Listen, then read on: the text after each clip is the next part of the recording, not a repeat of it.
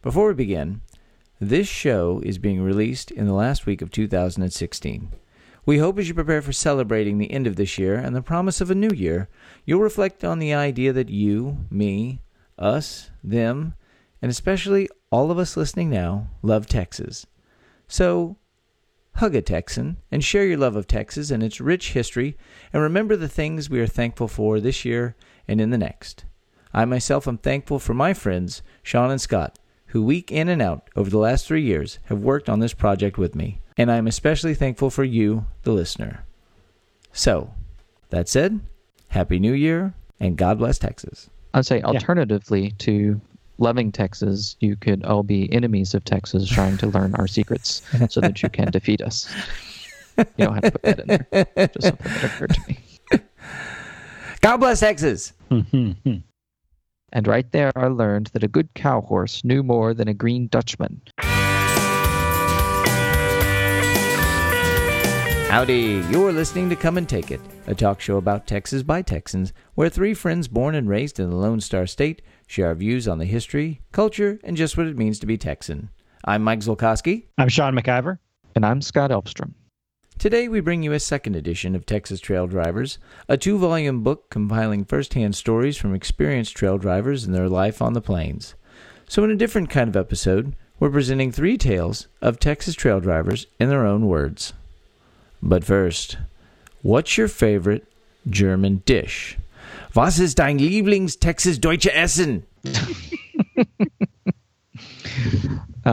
Well, I'm rather boring, but I always, when we go to the Bavarian Grill, I almost always look carefully at the entire menu, consider carefully, and then just order the Jägerschnitzel, which is a breaded and fried schnitzel with a savory mushroom sauce. And it's supposed to come with the little potato noodle things and salad. Yeah, spätzle and salad, but I usually just double up on the potatoes and get the mashed potatoes and the warm potato salad. It's a very satisfying meal. Yeah, true fact. Schnitzel is an antecedent to chicken fried steak. Well, yeah, obviously. Yeah. Well, my favorite is a dish called rinderlad, and it is a Angus beef roll, generally roast beef, that's been rolled up and stuffed with onions, bacon, and a very interestingly enough, a German pickle. And then it's roasted, and then it's covered in some gravy. And I like it served with the red cabbage and the red sauerkraut. I'm not a big fan of plain sauerkraut, but the red sauerkraut I really like, and I like the spätzle. And then of course you got to have your pretzel bread with that too. Good stuff. Ich liebe Bratwurst oder Blutwurst oder Knockwurst, Wurstwurst, any kind of sausage. You just take an animal, grind it up, put a little seasoning in there, stuff it in a casing, and I'll probably eat it. So if you're in the Dallas area, go to Bavarian Grill in Plano. And then if you are in the Austin area, take a road trip out to Wahlberg, which is north of Austin, on the way to Temple. Go to Wahlberg and go to the Wahlberg German restaurant. And it's a real beer garden and Texas German heritage. Check it out. It's very good. As usual, with any time we're presenting historical text as is, there is direct language from real people born 2 centuries ago. And sometimes they can use terms and references to people, especially Native Americans and Tejanos, that we would consider coarse and uncouth today. Just be aware that we're presenting these stories in their own words. Our first story is called Why I Am a Prohibitionist, from George F. Hines of Pearsall and Hines, Texas. I was born in Alabama, September 1844, and graduated in a little homemade schoolhouse in the piney woods of Lauderdale County, Mississippi, near where the city of Meridian now stands. I graduated at the age of 11 years and moved with my parents in wagons from there to Caldwell County, near Lockhart, Texas, that fall. I visited Lockhart on Christmas Day for the first time, and in those days Lockhart was wild and woolly, a wide-open town where whiskey and every other kind of blue ruin flowed freely. That day I saw a Mr. Perry kill a Mr. Cabanis with a knife. To me it was a frightful experience. My curiosity caused me to ask what caused the trouble, and I was told it was whiskey. Then I went strong for prohibition and was never intoxicated in my life.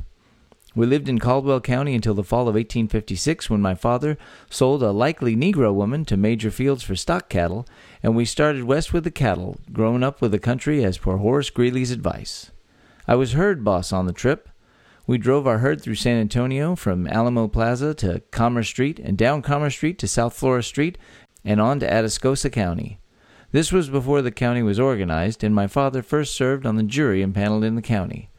We settled on the San Miguel Creek, where the town of Hines is now located, and where we had a world of free range with great abundance of wild game of every kind, even wild Mustang cattle and Mustang horses. I soon got to be an expert shot with rifle and pistol, a good roper, and a fast and fearless rider, and soon made friends with all the Mustangers and hunters. We killed the native wild cattle for their hides and tallow, and the meat we could save. I caught and tamed lots of Mustang horses, mostly young stock. In the pioneer days of danger and adventure, and with no other or better job, I learned to be so fond of hunting and the chase that I have never gotten over it, and can still ride a horse and shoot a rifle as good as anyone. On 2 occasions, the Indians rounded me up. Once with the Mr. Seals on the San Miguel, when we stood them off half of one night, and another time with the Mr. Atkins, when they kept us surrounded half of one afternoon at Charco Lago. A good run always suited me better than a doubtful stand, but either one is lonesome and frightful. In 1865, 28 Redskins gave me a hard race, but I beat them to the river bottom and got away. Another time, 15 of them gave me a close chase and would have caught me, but in their trying to cut me off from the river, they ran onto a steep bluff bank and could not get down. On one occasion, 3 friends and myself went on a hunting trip south of the Nueces River for a week's hunt. Had a good time, but in a short time thereafter, all of the 3 were killed, and all dying with their boots on. Another time, my father, a Mr. Wheat, and myself had a good and successful hunt on the San Miguel, and in a short time the Indians killed Mr. Wheat in Medina County, and my father was killed by the Indians at his home in McMullen County. The pioneers that were on the frontier before and during Reconstruction days suffered many privations and hardships, and half of them did not live to tell the story. But during these times, as dreary and dull as they were, there was a man whose life was as brilliant as a ray of sunshine following the dark and tempestuous clouds. That man was Jim Lowe, who was one of the first settlers in McMullen County, and who was the best fixed man in that section. He was truly one of God's noblemen, a philanthropist of the first order. He made it possible for many poor families to have bread in their homes who otherwise would have had to live on meat alone. I was truly benefited by his wise counsel and good backing. In March 1865, about the close of the Civil War, I married the best little girl in the world, and she lived to bless my life for 56 years to a day, and passed on to her reward in March 1921. Quote, "When musing on companions gone, we doubly feel ourselves alone." The year 1865 was an eventful one in my life. Married in March, I was promptly notified that I must, quote, "quit my meanness." The war closed in May, and the Indians killed my father in August. However, with all the energy and determination I possessed, I went to work on the wreck, for we lost practically everything we possessed during the war. I proceeded under difficulties too numerous to mention, but by the spring of 1872 had gotten together a pretty good little herd of mixed cattle and drove them to Kansas that spring. I had about the usual amount of trouble that a man has on his first drive over the trail. I was compelled to swim swollen streams, had storms at night, and several stampedes. Finally, I bumped into the Osage tribe of Indians, and they gave us an exhibition of what they could do to a Texas herd, shooting and yelling the regular Indian war whoop. They killed about 100 beeves right there on the prairie in sight, and scattered the others to the 4 winds, causing Mr. Reedus great loss and trouble. I drove my herd to Wichita, Kansas, and held them there on fine grass until fall, and sold out at good prices. When I got home that fall, I had more than $15,000 in cash, in gold, $10,000 in life insurance policy, a remnant of cattle, and a good bunch of horses that I had left in Texas. I did not owe a dollar, and felt chesty as Croesus in his palmiest days ever dared to feel. I handled several herds after that in Kansas and Wyoming, and always made a little money. I never bossed another herd all the way from start to finish, but I knew the game, and if a man made good, it was indeed a hard trip. At another time, I delivered 2,500 head of cattle in Wyoming on the 10th day of September in an all-day snowstorm, and while it was indeed something different to what I had been accustomed to, I could not enjoy it at all. I kept buying, selling, and trading cattle until 1882, when I made the best money in my life by buying about 40,000 acres of San Miguel land, where the town of Hines is located in San Antonio, Uvalde, and Gulf Railroad, at a very low price. I have watched it go up in value these 40 years while I was using it for pasture, until I have sold some of it for $100 an acre, some at $75 an acre, and have never sold any for less than $20 an acre. I allotted my children sufficient land that, if used and managed with prudence and care, will provide them liberally with life's needs, still have a good block of it left, and expect to develop an oil field in the near future. In the fall of 1903, I helped organize the Pearsall National Bank at Pearsall, Texas, and have served continuously on its board of directors. For the past 10 years, I have been its president, resigning just recently in order to enable me to give my personal business the attention it deserves. In 1909, I also helped organize the Atascosa County State Bank at Jordanton, Texas, and served as its president for 6 years, relinquishing my post of duty only after the bank was thoroughly established and doing a nice business. However, I am still one of the largest stockholders in the Atascosa County Bank and a large stockholder and director in the Pearsall National Bank. Looking back now, it seems that providential guidance has been instrumental in my living through the many harrowing experiences of the early days when Indians roamed the country, and later, especially after the war, when outlaws gave so much trouble to the pioneers of the Southwest. It gives me much pleasure and consolation in having been spared to see the great Southwest transformed from pioneer to the modern stage, where folks mingle with one another in security and all friendliness, and where now exists a spirit of democracy and helpfulness that makes the country a desirable place to live, grow, and prosper. I do not say boastingly, but there is a great deal of personal satisfaction in knowing that I was permitted to have a part in the upbuilding of this section of our wonderful state. I picked this one. I lived for 2 years in Pearsall, and it's Frio County. It's the seat of Frio County, and I've actually been in that bank numerous times because it was small enough that was pretty much the only bank in town. It's pretty remarkable that he went from running away from Indians to being a banker. Yeah, well, In the course of a life of multiple banks, 2 different banks, and it's like Goodnight and the other people that we talked about. He built himself from modest means, and it's like he said himself. He saw the country that he lived in, the area that he lived in, go from frontier chaos to civilization. Yeah, I mean, what a remarkable time to exist and live your life to span that transition at the end of one era and the beginning of another. And you were fortunate if you survived that first part. Yeah. If you managed to live, it was a remarkable life to live. Well, I find it interesting. The title of it is Why I Am a Prohibitionist. And it was just basically, this book was written in, I think, around 24. And so in 1924, this was on the forefront. And he was like, look, I was a kid. We moved to Texas. I went to town.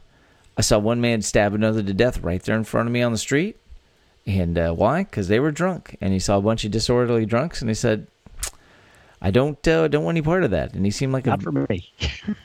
Not for me. It's not for me, not for me. But he seemed a man of, very determined individual, very much a man of the time of Texas. So, a man of action. A man of action who very nearly got himself killed on numerous occasions. So if you survived, you usually end up doing pretty good. Yeah. Yep. Well, so speaking of surviving, my story is from John B. Connor of Yoakum, Texas, which is down in the Gonzales area, southeast of San Antonio. Near and Cuero. His story is called, near Cuero. And his story is called, Was in a Railroad Wreck. When I was 3 years old, my parents came from Mississippi to Texas in an ox-drawn schooner, arriving on 5 Mile Creek in Gonzales County in 1869. In 5 Mile vicinity, the settlers were Carson, Sedbury, Atkinson, Killow, Gil Womack, O'Neill, Gibson, Both, Price, Floyd, Ward, Jeffries, Casey, and others. Some of those pioneers built their houses out of oak logs, while others hauled pine lumber from Indianola and Port Lavaca with ox teams. My father, Jim Connor, built a pine lumber house in 1872, and it's still standing in good shape. Father died in 1873, and we lost the place, later moving into a log house over on the west prong of 5 Mile Creek to the old Gibson place, near which was a cattle trail. We lived on this place several years and saw thousands of cattle and horses pass up the trail. There was another trail which ran from Victoria to Cuero by concrete onto Town Prairie 2 miles above Gonzales, where the two trails came together. I remember the summer of 1877 was so dry the creeks dried up, and hundreds of cattle perished for water, and that winter hundreds of others died in piles, many of them being skinned for their hides. The first pasture fence in that section was built by John Jeffries on the head of East 5 Mile Creek in 1878. It was constructed of 2 elm planks at the top and black wire at the bottom. In 1878 or 1879, Bob Floyd built a large pasture south of the West 5 Mile Creek and made it of large split rails and finished it with 2 strings of elm plank and 1 strand of black wire. The rail and brush fences around fields were the rule in those days. When I was 18 years old in 1885, I had my first chance to go up the trail. On 18th of April of that year, we left Gonzales, 7 outfits going out at the same time. We went to Kyle with 160 wild Spanish ponies, and there another bunch of 400 was thrown in with ours and shipped for Wichita Falls, both horses and men. At Fort Worth, we laid overnight in the day and then took the Fort Worth and Denver Railroad, struck a washed-out bridge between Bellevue and Bowie, and had to take a freight train for Henrietta, leaving there at sundown and backing up for Wichita Falls. We were all in and all over those boxcars. I was outside on top when the engine turned over, killed the engineer and 2 Negro trail hands, and I was thrown into a slough of water several feet deep. About 3 o'clock that night, we reached Wichita Falls and slept in the depot. Next day, we got our chuck wagon fixed up and went to housekeeping. For 2 or 3 days, we made preparations to take the trail, picking up our horses. Each man was allowed 1 night horse and 5 day horses, changing 3 times a day. We went to Doan's store on Rev River and crossed and went up the Salt Fork to the Goodnight Ranch, where we received 3,000 head of 2- and 3-year-old heifers, steers, and bulls of the Dash X brand. The horses on this ranch were branded Diamond F on the left hip. My boss was J.G. Jones. The cattle were brought by Lytle and Stevens and were bound for Colorado. As I was a young chap, I was made horse wrangler, but I had to do everything from punching drags to night herding on the bed ground. We had some terrible storms and stampedes, and several head of cattle were killed by lightning while we were on the west side of Red River in Greer County, Texas.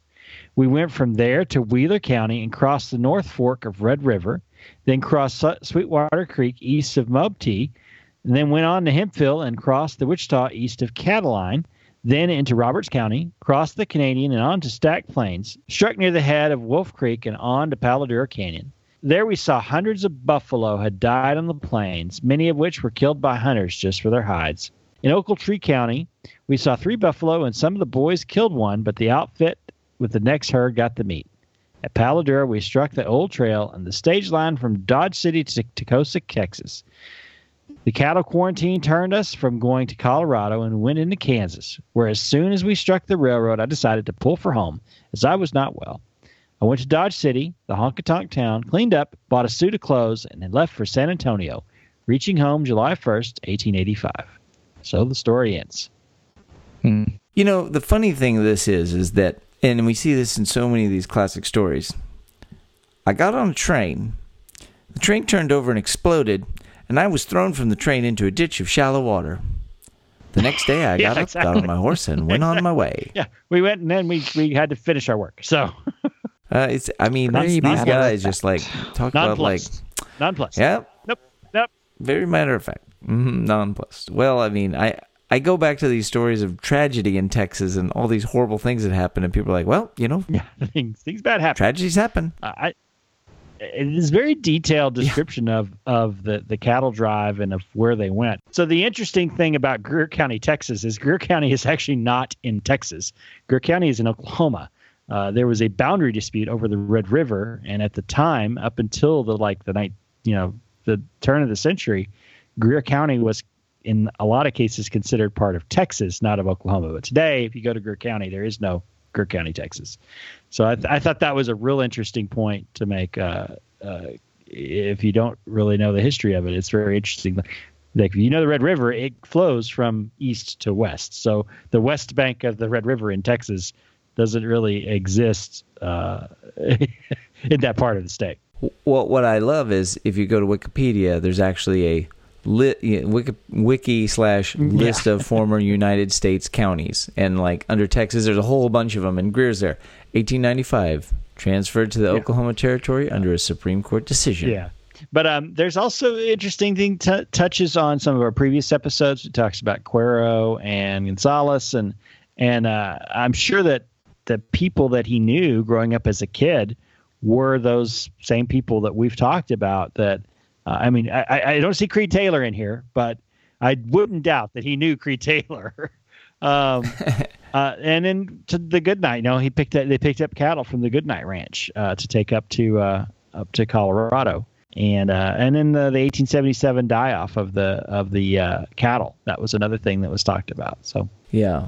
Well, and I think about that when he's like, we came over and saw just all the dead buffalo that had been skinned and left. Yeah, the adobe walls. That also made me think of those scenes from Dances with Wolves to see like the prairie with the dead buffalo everywhere. It's like, yikes. But and then he decided, I'm going to go home because I don't like this.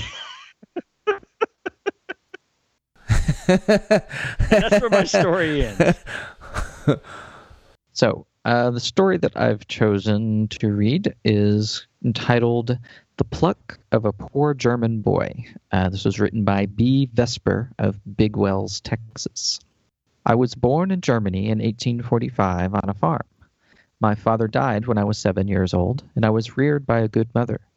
I served as an apprentice in the blacksmith trade for 3 years, working for my board, and would walk home a distance of 6 miles every Sunday. In 1868, when I was 23 years old, I left Germany and came to America, landing in New York, where I took an immigrant train for Leavenworth, Kansas. There I found some former friends, and I secured a job hauling brick in a wheelbarrow at $1 per day. I soon gave that up and went to work in a sawmill, but that didn't suit me either, so I accepted a position in a livery stable, washing buggies and caring for 14 horses and 14 sets of harness. During this time, I made the acquaintance of Herbert Peck, a coachman for H.L. Newman of Leavenworth, and he secured me a position with Mr. Newman's brother-in-law, a Mr. Moorhead. I served Mr. Moorhead from 1868 until 1870, receiving $30 per month and board, and was treated well by the family. While working there, I met George Lang, who had a butcher shop in Leavenworth, and he invited me to go with him to Texas after a bunch of cattle. So on March 1st, 1870, we left Kansas for Texas, when the ground was covered with snow and the weather was as cold as blue blazes. We were on the road 1 week when we reached Red River in a storm. Next morning, we crossed the river into Texas and went to a ranch on Beaver Creek, owned by a man named Terrell of Fort Worth. Mr. Lang and I left the outfit at the ranch and rode over to Fort Worth, which was then only a very small town with one bank, a blacksmith shop, and a store. We made a trade with Mr. Terrell for 700 beeves to be gathered as soon as possible, and by the 15th of April we were ready to start back to Kansas with them. That was the largest herd of cattle I had ever seen, and it was all new to me. I shall never forget our first night out, when we had a stampede. I flew right in and tried to keep up with the herd, but my horse fell with me, and when we got up and together again, the cattle were out of sight. I could hear a big bell on something that was running, so I decided to follow it, but soon lost the direction of the bell and concluded to go back to camp. The old horse I was riding kept trying to go in the opposite direction from the way I thought the camp was. I rode and got so tired I climbed up in a tree to take a nap out of reach of the coyotes that were howling all around, and when I dozed off to sleep, I tumbled out of the tree, waking up in time to catch on to a lower limb. Then I again decided to try and go to camp, and told the old horse if he knew more about its location than I did, to go ahead. And right there I learned that a good cow horse knew more than a Green Dutchman, for in just a little while he took me right into camp. I told the boys if they had stayed with me he would have held the herd. We had no other trouble for several days, but just after crossing Red River we caught up with 2 herds, one of them belonging to a man named Hunter and the other to a man named Eichel of Fort Worth. Hunter had an escort of soldiers with his herd. In passing through Fort Sill on this trip, we saw the Navajo tribe of Indians, consisting of 700, which the government was feeding at that time. There was a motherless calf which followed our herd out of Texas, and after we had been on the trail a short time, 4 Indians overtook us and made signs that they wanted the calf. Mr. Lane gave it to them. They roped and killed and had all the meat packed to take back with them in less than 10 minutes. This just gave them a good appetite, for in a short while 16 young warriors overtook us, caught Mr. Lang's horse, and, yelling like the devil, demanded more beef. They stampeded our herd, but we managed to keep the cattle in line and let them run. They soon rode up with Mr. Lang, and he cut out 4 big steers for them, and they let us go. That night we were only 7 miles from their camp and deemed it expedient to stand guard. We got through without mishap, except being in a storm or two, and reached Wichita, which was then a very small place, where Mr. Lang located a place for us to herd while he went to Leavenworth to find a buyer for the cattle. He returned in about a month, and we moved on to Abilene, where Mr. Lang had sold the cattle, and we shipped out from there, and then we all went to Leavenworth, where Mr. Lang settled with us and told us he was going back to Texas in the fall with another herd. All of the hands quit the outfit except myself and Jim White. We got the outfit ready and shipped everything to Baxter Springs, and from there we went down by Sherman, Whitesboro, and Gainesville, where we struck camp and stayed several months to let our horses fatten, while Mr. Lang made a trip to Kansas. When he returned in March, he contracted a bunch of cattle from Yarborough and Bob Sparks, and we received them at Old Fort Jackson on the range. Mr. Lang went out with them to help them round up, leaving me in charge of the camp with instructions to make each of our men take so many horses a mile or so from camp before nightfall, hobble them, and sleep there, but for one of us to keep watch each night, as the Indians were stealing everything in that country. They made a raid on the Yarborough and Sparks outfit, getting about 30 horses, including one of mine that had strayed off. We took their trail, but soon turned back and went to Fort Jackson and reported the raid to the scouts there and joined in the pursuit again. We had quite a little excitement when we overtook the Redskins. One Indian was killed and a Mexican scalped him. There were so many Indians that we decided to give up the chase and let them keep the horses. This Indian raid put Yarborough and Sparks out of business for a while, and they gave up the contract, so we went from there to the ranches of Colonel Pickett, Dan Wagoner, and Bill Chisholm, but made no trades and were directed to Fort Griffin. Here we bought 800 cows and beeves. Bob Sparks went on to Kansas with us and had pretty good luck.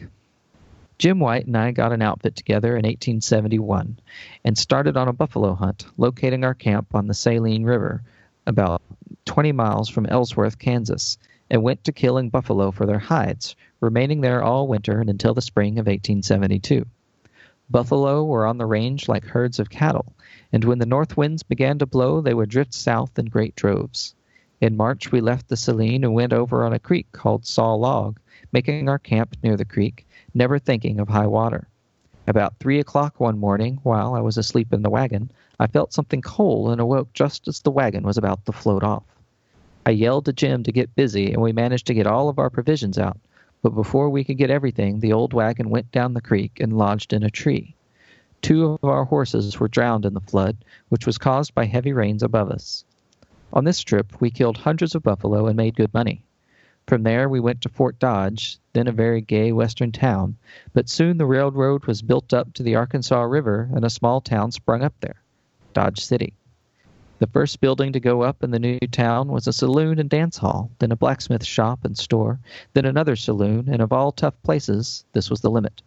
All kinds of characters gathered there, railroaders, buffalo hunters, cowboys, and gamblers, a mean mixture. One night, as I walked up to the front door of the dance hall, I saw a man standing with a gun in hand. Inside, 2 men had just stepped up to the bar to take a drink, but he shot one of them through the head, got on his horse, and rode off. The music stopped until the floor could be scrubbed and everything was going again as if nothing had happened. I came to Texas in 1874 and stopped in San Antonio. Here I got acquainted with some of the leading trail men of those days and began to drive butcher cattle into San Antonio from the ranches, getting several bunches from the old Cortina Ranch. Here I met Simps McCoy, Duncan Lemons, John Despain, Jesse Laxon, and among others I had dealings with were Spicer, Ludwig, William Herpel, Mont and Cal Woolward, Billy Votaw, Lee Harris, Ogue, Captain Crouch, Steve Speed, Billy Slaughter, and others. My business made me good money until the railroads came through. Then the stockyards were put in and the slaughter pens were built. This made the butchers more independent. Tom Doherty was the first commission man in San Antonio to handle butcher cattle, and the next one was George W. Saunders, who was still in business there. In 1881, I married Miss Lucy Hall, but she passed away within a year and a half, leaving me with a day-old baby boy, Charles B. Vesper. I had no relatives in the United States, and I had a difficult time trying to raise him, but he grew to be a big, strong man, and when he reached manhood's estate, he wanted to try his luck in some other part of the country. I attended the Cattlemen's Convention in El Paso in 1903, where I met my old friends, Mr. Moorhead and Mr. Newman, who I had worked for in 1868 in Kansas. Mr. Newman had a son who owned a ranch in New Mexico, and he said if Charles cared to try it there, he would give him a chance. He took the place and was manager for 14 years. He still resides in New Mexico, having married and settled down, and is the father of 2 fine boys. In 1884, I was married the second time, my bride being the stepdaughter of Chris Spicer, Miss Frances Bitter. We moved out to the ranch which I now own, 5,000 acres, and lived there 32 years, then moved to Big Wells, turning over the ranch to my sons, J.H. and C.F. Vesper. I have 4 children in my family, the 3 boys above mentioned and 1 girl, Marie, now Mrs. Y.C. Straight. On Christmas Day, 1919, my wife passed away, and since that time I have made my home with my daughter and on the Straight Brothers Ranch, 9 miles west of Big Wells. I am now 75 years old, enjoy the best of health, and can honestly say that I was never arrested or had a case in court. Instead of driving cattle now, I drive my old Ford car with my little granddaughter, Maddie Louise Straight, as my companion, whose picture accompanies this sketch, and we don't allow any of the young cowboys to pass us either. Interesting story. He was there for the birth of Dodge City, apparently. Yeah, he was. Got out of Dodge. And then he got out of town pretty fast. Now, an interesting twist, you can go to straightranches.com. That's spelled like George Strait, S-T-R-A-I-T, ranches.com, and is actually still a working ranch attributed to being founded by Y.C. Straight in Big Wells, Texas. And then they have a Santa Gertrudis herd is what they run there now. And they started doing that in the 50s. So kind of neat. These history of these ranches and trail drivers. I just love the fact that this guy, he was a 23-year-old guy and just got on a boat and came to America. At that time, one of the biggest business in the country, growing businesses, was the cattle business. Driving the cattle up from Texas. Yeah, I also thought it was interesting that his path crossed into the buffalo hunters and was a part of that whole thing too. Oh, I know. Well, I just like his part of a good cow horse is worth more than a green Dutchman. I tried to tell the horse what to do, but it kept trying to go this way. I fell out of a tree when I fell asleep. These stories paint such I mean, it's interesting to hear these guys tell all the little details of their lives. I don't know that in our lives or careers that we'll be able to tell these sort of interesting details. I'm not sure that I can recall as many details from all of the adventures we had, say, in college or something like that. Certainly never lost, never was chased into a ravine and lost a herd of 700 cattle. These are fascinating stories. And the thing about it is that I don't think these stories can happen anymore. I mean, these people are such products of their time, and it's so amazing that the things that they experienced and went through, and granted, their minds would be blown away by the magic that is in our pockets of being able to talk to people around the world. But they're so industrious, these people, and to be fair, that the people that they talk to in this book were going to be industrious. I'm sure there was some guy that was sitting and drinking a jug in the porch of his shack that he lived in his entire life and did nothing in somewhere in Texas that they could have talked to, and his story would have been boring. So these people did live interesting lives, and that's why their stories are being told. But still, it's amazing stories. The end of this story is great to me because it's 1919, my wife passed away, and now I drive an old Ford car with my granddaughter. And I can't help but jump back a few episodes to we did an in-depth talk about Willie Nelson with his Redhead Stranger album, and one of the very last songs in the album is Hands on the Wheel, and it's about this old outlaw who's driving down the road in a car with his grandson well after his time. and recounting sort of these crazy tales of his youth and life. So I don't know. I mean, I guess if you're a Texas musician and you're looking for some inspiration, maybe you look to these stories. Yeah, I do think it's interesting that this is an example of a German in Texas that did not come by way of Galveston or Indianola, whereas mostly that's what we've talked about previously. He found a different way into the state. Very true. That wraps things up for today. You can find notes and links from today's show at brainstable.com. We'd love to hear from you, so like and share us on Facebook, follow the show on Twitter at Texas Podcast, or go to brainstable.com and leave some feedback. You can find our show and many other great history podcasts at historypodcasters.com. And why not follow us individually too? I'm on Twitter at Mr. Java. I'm Max Shaw with 2 N's. And I'm Scotticus. You love this show, you love Texas, and you love telling your friends about things you love because you're all about you. So go out there, tell your friends, and get on iTunes and leave a review because that helps us to find new listeners just like you. If you want to be a true fan, why not visit our Patreon page and support the show financially? Go to patreon.com/Texas Podcast, where you too can become a Come and Take It Texas Ranger. We hope you'll join us next time, and remember that even if you aren't from Texas, Texas wants you anyway.